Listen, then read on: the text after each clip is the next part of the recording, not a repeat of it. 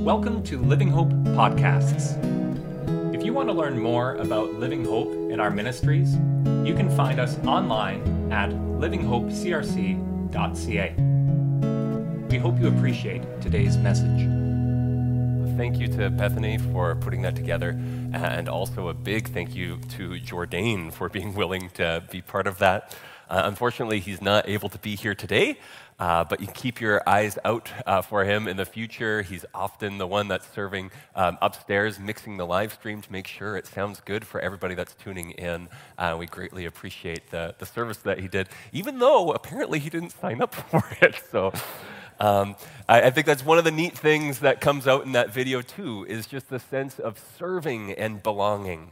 There's that big thing that we encourage of finding ways to serve and use your gifts in the church community, because there is a place where you can find those deeper connections. Another part that stood out to me was his story of the worship night, where the worship on the mountain. In his story towards belief, that was a big piece. And it wasn't necessarily these logical proofs. Sometimes we think we have to convince people with all of these kind of arguments into what it means to believe, but it really came through seeing the beauty of God. I think there's something about kind of open, or being open to see the beautiful things that God does that really woos people towards Christ. And a little bit more connected to the sermon today, there's a sense of God calling him and speaking to him through different people and different events in his life. I was struck by something he said early on. He spoke of his story in terms of the Bible not really being referenced. There was kind of this loose sense of the Scripture's teachings, but he never really saw it. And then he had the line, "The more I looked, the more I saw." The words fit within the Gospel of John quite well. If you look at the theme of belief, believe and seeing are often put side by side. And this theme is going to show up again today in our passage, except it's going to come up through hearing and believing. So I invite you now to take out your Bibles. We're going to be looking at the Gospel of John and at chapter 10. And we're actually going to read a larger section. We're going to read verses 1 through 33. I just want you to hear the language around Jesus being the shepherd and what it means to be sheep that hear the shepherd's voice. I'm going to be reading from the 2011 version of the NIV, and your Bibles are the 1984 version, so there could be a few differences, but for the most part, it will line up nicely. Chapter 10, starting in verse 1. "Very truly, I tell you, Pharisees, anyone who does not enter the sheep pen by the gate, but climbs in by some other way is a thief and a robber. The one who enters by the gate is the shepherd of the sheep. The gatekeeper opens the gate for him, and the sheep listen to his voice. He calls his own sheep by name and leads them out. When he has brought out all of his own, he goes on ahead of them, and his sheep follow him because they know his voice. But they will never follow a stranger. In fact, they will run away from him because they do not recognize a stranger's voice." Jesus used this figure of speech, but the Pharisees did not understand what he was telling them. Therefore, Jesus said again, "Very truly I tell you, I am the gate for the sheep. All who have come before me are thieves and robbers, but the sheep have not listened to them. I am the gate. Whoever enters through me will be saved. They will come in and go out and find pasture. The thief comes only to steal and kill and destroy. I have come that they may have life and have it to the full. I am the good shepherd. The good shepherd lays down his life for the sheep. The hired hand is not the shepherd and does not own the sheep. So when he sees the wolf coming, he abandons the sheep and runs away. Then the wolf attacks the flock and scatters it. The man runs away because he is a hired hand and cares nothing for the sheep. I am the good shepherd. I know my sheep, and my sheep know me, just as the Father knows me, and I know the Father. And I laid my life down for the sheep. I have other sheep that are not of this pen. I must bring them also. They too will listen to my voice, and there shall be one flock and one shepherd. The reason my Father loves me is that I lay down my life only to take it up again. No one takes it from me, but I lay it down on my own accord. I have the authority to lay it down and the authority to take it up again. This command I received from my Father. The Jews who heard these words were again divided. Many of them said, he's demon-possessed and raving mad. Why listen to him? But others said, these are not the sayings of a man possessed by a demon. Can a demon open the eyes of the blind? Then came the festival of the dedication at Jerusalem. It was winter, and Jesus was in the temple courts walking in Solomon's colonnade. The Jews who were gathered around him were saying, how long will you keep us in suspense? If you're the Messiah, tell us plainly. Jesus answered, I did tell you, but you did not believe. The works I do in my Father's name testify about me. But you do not believe because you are not my sheep. My sheep listen to my voice. I know them and they follow me. I give eternal life and they shall never perish. No one will snatch them out of my hand. My Father who has given them to me is greater than all. No one can snatch them out of my Father's hand. I and the Father are one. Again, his Jewish opponents picked up stones to stone him. But Jesus said to them, I have shown you many good works from the Father. For which of these do you stone me? We are not stoning you for any good work, they replied, but for blasphemy, because you, a mere man, claim to be God. The word of the Lord. Thanks be to God. In our passage today, we've had lots of imagery of Jesus kind of being this shepherd and us being sheep, and there's something very comforting around that image. I can't help but think of Psalm 23 when I read this, kind of, the Lord is my shepherd, I shall not want. Psalm 23 just has this flood of comforting images of what the shepherd does. The shepherd leads beside quiet waters, restores my soul, brings me safely through the valley of the shadow of death. There's this really comforting image of sheep and the shepherd, even though I don't necessarily know any shepherds. It's not really a familiar image, but somehow it sticks. And some people kind of wonder, why is this such powerful language? Why does this kind of make sense? Why does this give us kind of that sense of real comfort? And one of my favorite answers comes from Pastor Gerald Johnson. He says, and it's quite simple, really. It's that we know what it's like to feel like sheep. Not all the time. Sometimes we can get by thinking that we're something smarter, that we're something stronger, perhaps. If we're thinking in the animal world, that we could be something of our choice, the biggest, the strongest, and fastest. But if we're honest, we can see ourselves perhaps most clearly in the sheep. We know how easily we get frightened, how often we get distracted, that we are needy, that we are insecure, that deep down we know what it's like to be sheep. Often in a time of crisis, or in a hospice bedside, or a graveside service, a request is made to hear the words spoken that God is our shepherd.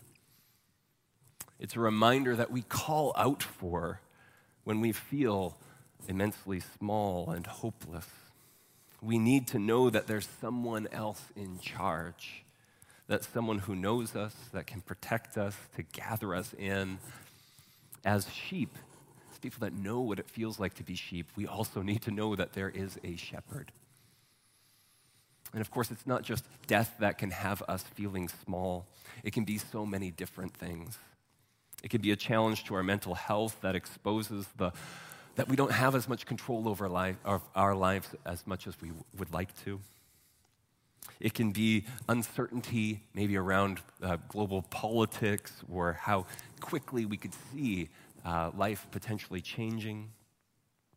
Maybe you have a growing sense in yourself that you are changing, but the people around you or the world around you isn't.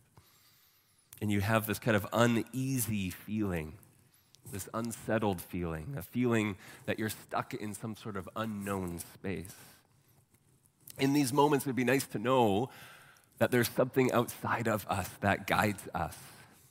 It'd be nice to have a shepherd. I think it's the vulnerability of the sheep that helps us connect with this shepherd imagery.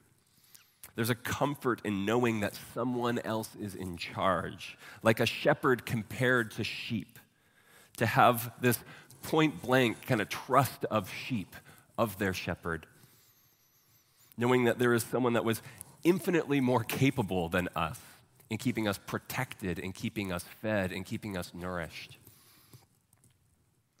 In searching for images to get this sense of security across, Jesus twice repeats, "I am the good shepherd."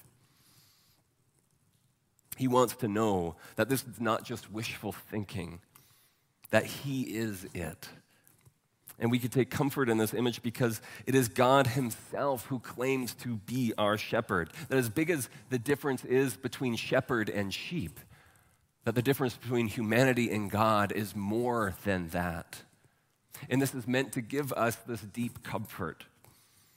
And we need this reminder in those times where we feel vulnerable. Now, Jesus' statement here in John chapter 10 comes also in a broader context, namely, right after John chapter 9. And John chapter 9 gives an example of some shepherds of a different sort. These shepherds, these leaders of Israel, who are not taking care of the sheep very well. We won't read all of chapter 9, but I'll just give you a quick summary of what's in there so we can make the connection on what Jesus is building off of. Jesus, on the Sabbath day, heals a man who was born blind. And the religious shepherds of that day were upset with Jesus for healing on the wrong day because that was supposed to be a day for rest, not healing. Now, when they question this person who was healed, and he says that it was Jesus that healed him, their response is to hurl insults at him. And in verse 34, they say that they threw him out. The Pharisees in this previous story are the shepherds of Israel who do not have it right.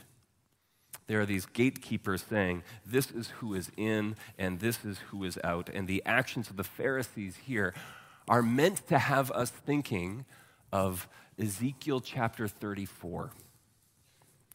In Ezekiel 34, we have the same sort of thing happening of the leaders of Israel just aren't getting it right. I'll read a section of it, but you get the full effect by reading the full chapter. It says, "This is what the sovereign Lord says. Woe to you shepherds of Israel who only take care of yourselves. Should not shepherds take care of the flock? You eat curds, clothe yourself with wool, and slaughter choice animals, but you do not take care of the flock. You have not strengthened the weak, or healed the sick, or bound up the injured. You have not brought back the strays, or searched for the lost. You have ruled them harshly and brutally." In those descriptions, you just have these different pictures of Jesus. Jesus being the one who goes out to seek the lost. Jesus as the one who right there is the one who brings healing. In contrast to the religious leaders of that day. And I think what's interesting about this passage in Ezekiel 34 is where it leads us. That at the end of it, there is a promise that God's not just going to leave them to the shepherds of that day. God promises, he says, "I myself will search for my sheep and look for them as a shepherd after his scattered flock when he is with them. So I will look for my sheep. So Jesus is saying of the Pharisees that you're just like the teachers of old, that you're no different from the ones who came before, that were missing the point, that they are kicking people out of the flock for being healed or for believing in the one that healed them. And he is saying, remember what God promised, that he would come and shepherd his people, that he would be the true shepherd. Well, Jesus says, I am that good shepherd. You throw people out, you send people away to be snatched by the wolves, but not me. Those who come to me are completely secure. They will never be snatched away. Jesus contrasts the Pharisees in saying that he is both the gate and the shepherd. These are two very different images, gates and shepherds, but they actually come together in a neat way in the ancient Near East. If you were to travel around and see a shepherd, shepherds, when they take their flocks outside into the wilderness to find green spaces, they have to find a space for the sheep to be able to sleep, to get rest. So they would often find a cave that would protect the sheep on 3 different sides. And then the shepherd themselves would go to sleep at the entrance of that cave. They would lie down and sleep there. If you were to ask the shepherd in that context, where is the gate? The shepherd could respond, I am the gate. The shepherd is the one who decides who is in and who is out. If someone is going to try snatch any of the sheep away, they're going to have to go through that shepherd. Again, there's that image of ultimate security that's found in there. The ones in the pen, the ones that are held safe by that shepherd, are the ones who are secure. Also, unlike the Pharisees, who are only kind of concerned with self-preservation, the Good Shepherd is characterized by giving fullness of life, regardless of the cost. Pointing back to Ezekiel 34, you can say, look, I am strengthening the weak. I am healing the sick. I am binding up the injured. I am doing the work of the shepherd. And it doesn't stop there. Jesus says, I will give my life for the flock. Jesus gives a taste of what is to come. He's preparing them already for the crucifixion. We're going to be entering into Lent next week already, and we're going to be focusing ourselves a little bit more directly towards these themes. But they're showing up already here in chapter 10. He wants to let them know just how deep his love is, just how much he cares for his sheep. Jesus is also kind of giving a note that the sheep are in some pretty big trouble, that we need nothing short of him laying down his life for us, and that is something that he will do willingly. And Jesus says all of these things in plain sight. People hear this. Everybody hears his words. But it's one thing to hear him, and it's another thing to know his voice, to know that his voice is one with the Father. Just remember for a moment the video that we just watched from Jourdain and his reflection on seeing God as active in his life. The problem for him wasn't that God wasn't active earlier on, but it was that he just didn't see, he didn't recognize the way that God was moving. Is when he started looking that he saw God was there. Not in new places, but God came into focus in the places where God was already active and at work in his life. Here, the people who don't believe, they hear Jesus' words, but they don't recognize the Father in him. They don't see him as the one who can deliver on this promise of salvation. They don't see him as this beautiful image of God come to be with them, Jesus as that shepherd. And our challenge kind of for us is to see, are we listening for the shepherd's voice? Are we hearing the words and seeing who they direct us towards? Can you see Jesus come into greater clarity as we read through the Gospel of John? The invitation is still the same as when we began, that we're invited as we kind of travel through John to come and see, to come and listen, to familiarize yourself with the shepherd's voice, to hear the Father's voice at the very same time as Jesus' words are being spoken. Now, the sheep know the voice of the shepherd, and that's important because that's how sheep are actually led from place to place. In the ancient Near East and even in the Middle East today, you don't have what would they be called? Sheepdogs that corral the sheep into places that they need to go. The sheep listen for the shepherd's voice and they follow. So to help us remember, I have my image here of a sheep. And let's say there is some chaos, something that's a little bit scary ahead of them. The shepherd is not one that stands behind the sheep and says, you go out and do that. You go into that uncertain place on your own. The shepherd is one that stands ahead of the sheep and says, come and follow me. It doesn't necessarily remove the chaos. It doesn't necessarily remove some of the uncertainty. The shepherd may be guiding them through a storm of sorts, but the shepherd is indeed there and calling them through. The sheep are called to follow the shepherd. My sheep listen to my voice. I know them, and they follow me, says Jesus.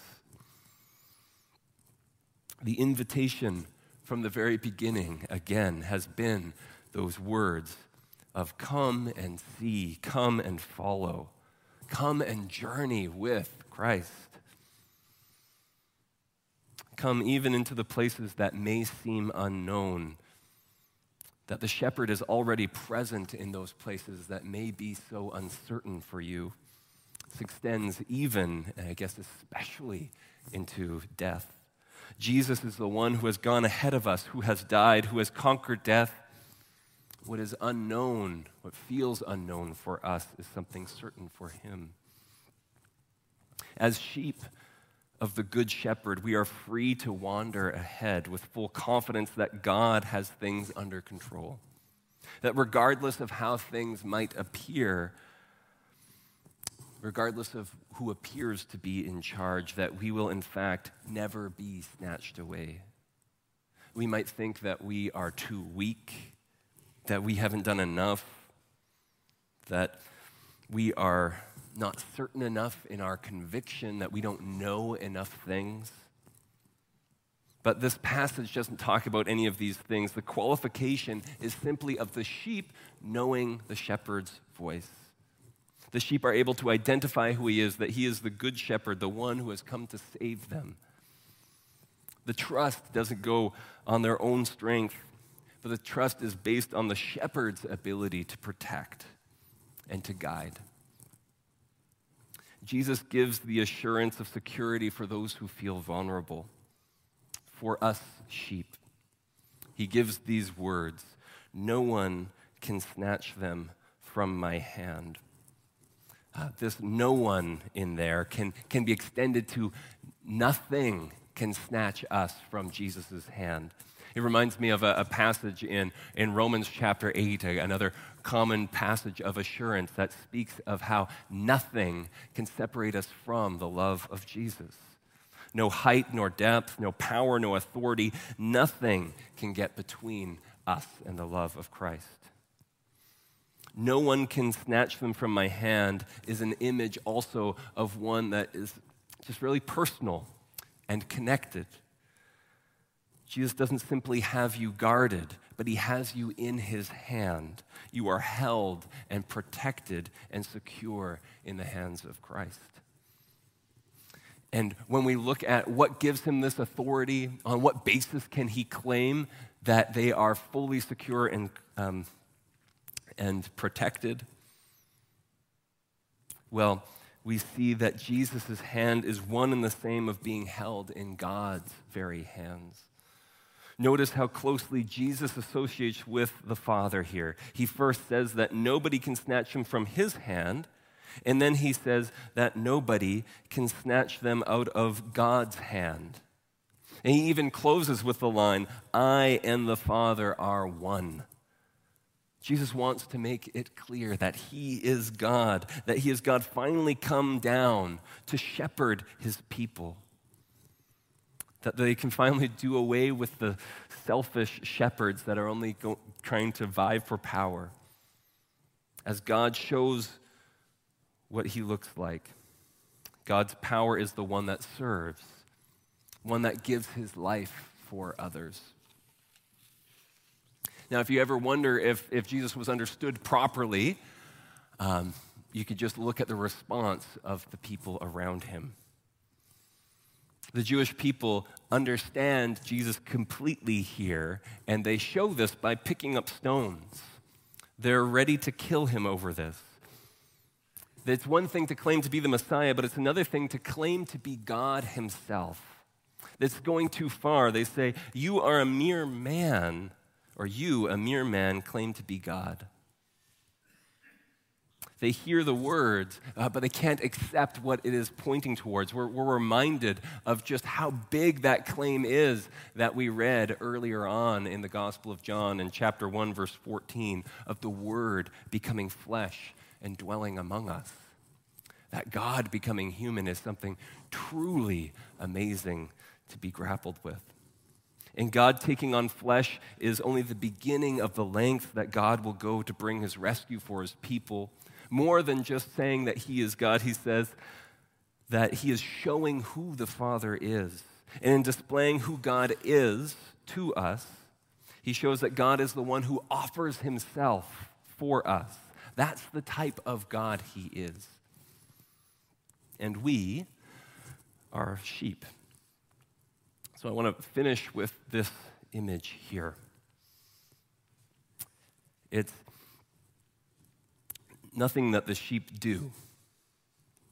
It's in their belonging to the shepherd. Those who have heard his voice, those who have believed into him, who have followed him.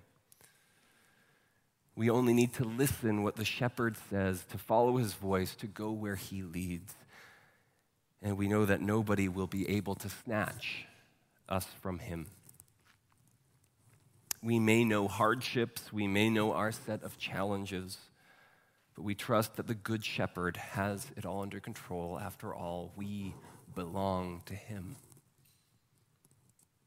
And today, I actually want to finish with a call and response reading from our question and answer of the Heidelberg Catechism, question and answer number 1.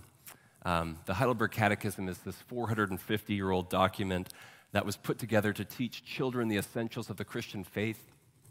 And if you read other Christian teaching documents from that time, they're often using these big words and kind of caught up with defining who God is, but this has a different tone. It's one that is much more personal. And its first question points us towards where our only comfort is. That this comfort is in this full belonging to Jesus, this full belonging to the one who reveals himself to us as the Good Shepherd. So I'll read the question and invite you to respond with the answer. What is your only comfort in life and in death? That I am not my own, but belong, body and soul, in life and in death, to my faithful Savior, Jesus Christ. He has fully paid for all my sins with his precious blood. He has set me free from the tyranny of the devil. He also watches over me in such a way that not a hair can fall from my head without the will of my Father in heaven. In fact, all things must work together for my salvation. Because I belong to him, Christ, by his Holy Spirit, assures me of eternal life and makes me wholeheartedly willing and ready from now on to live for him. Let's pray.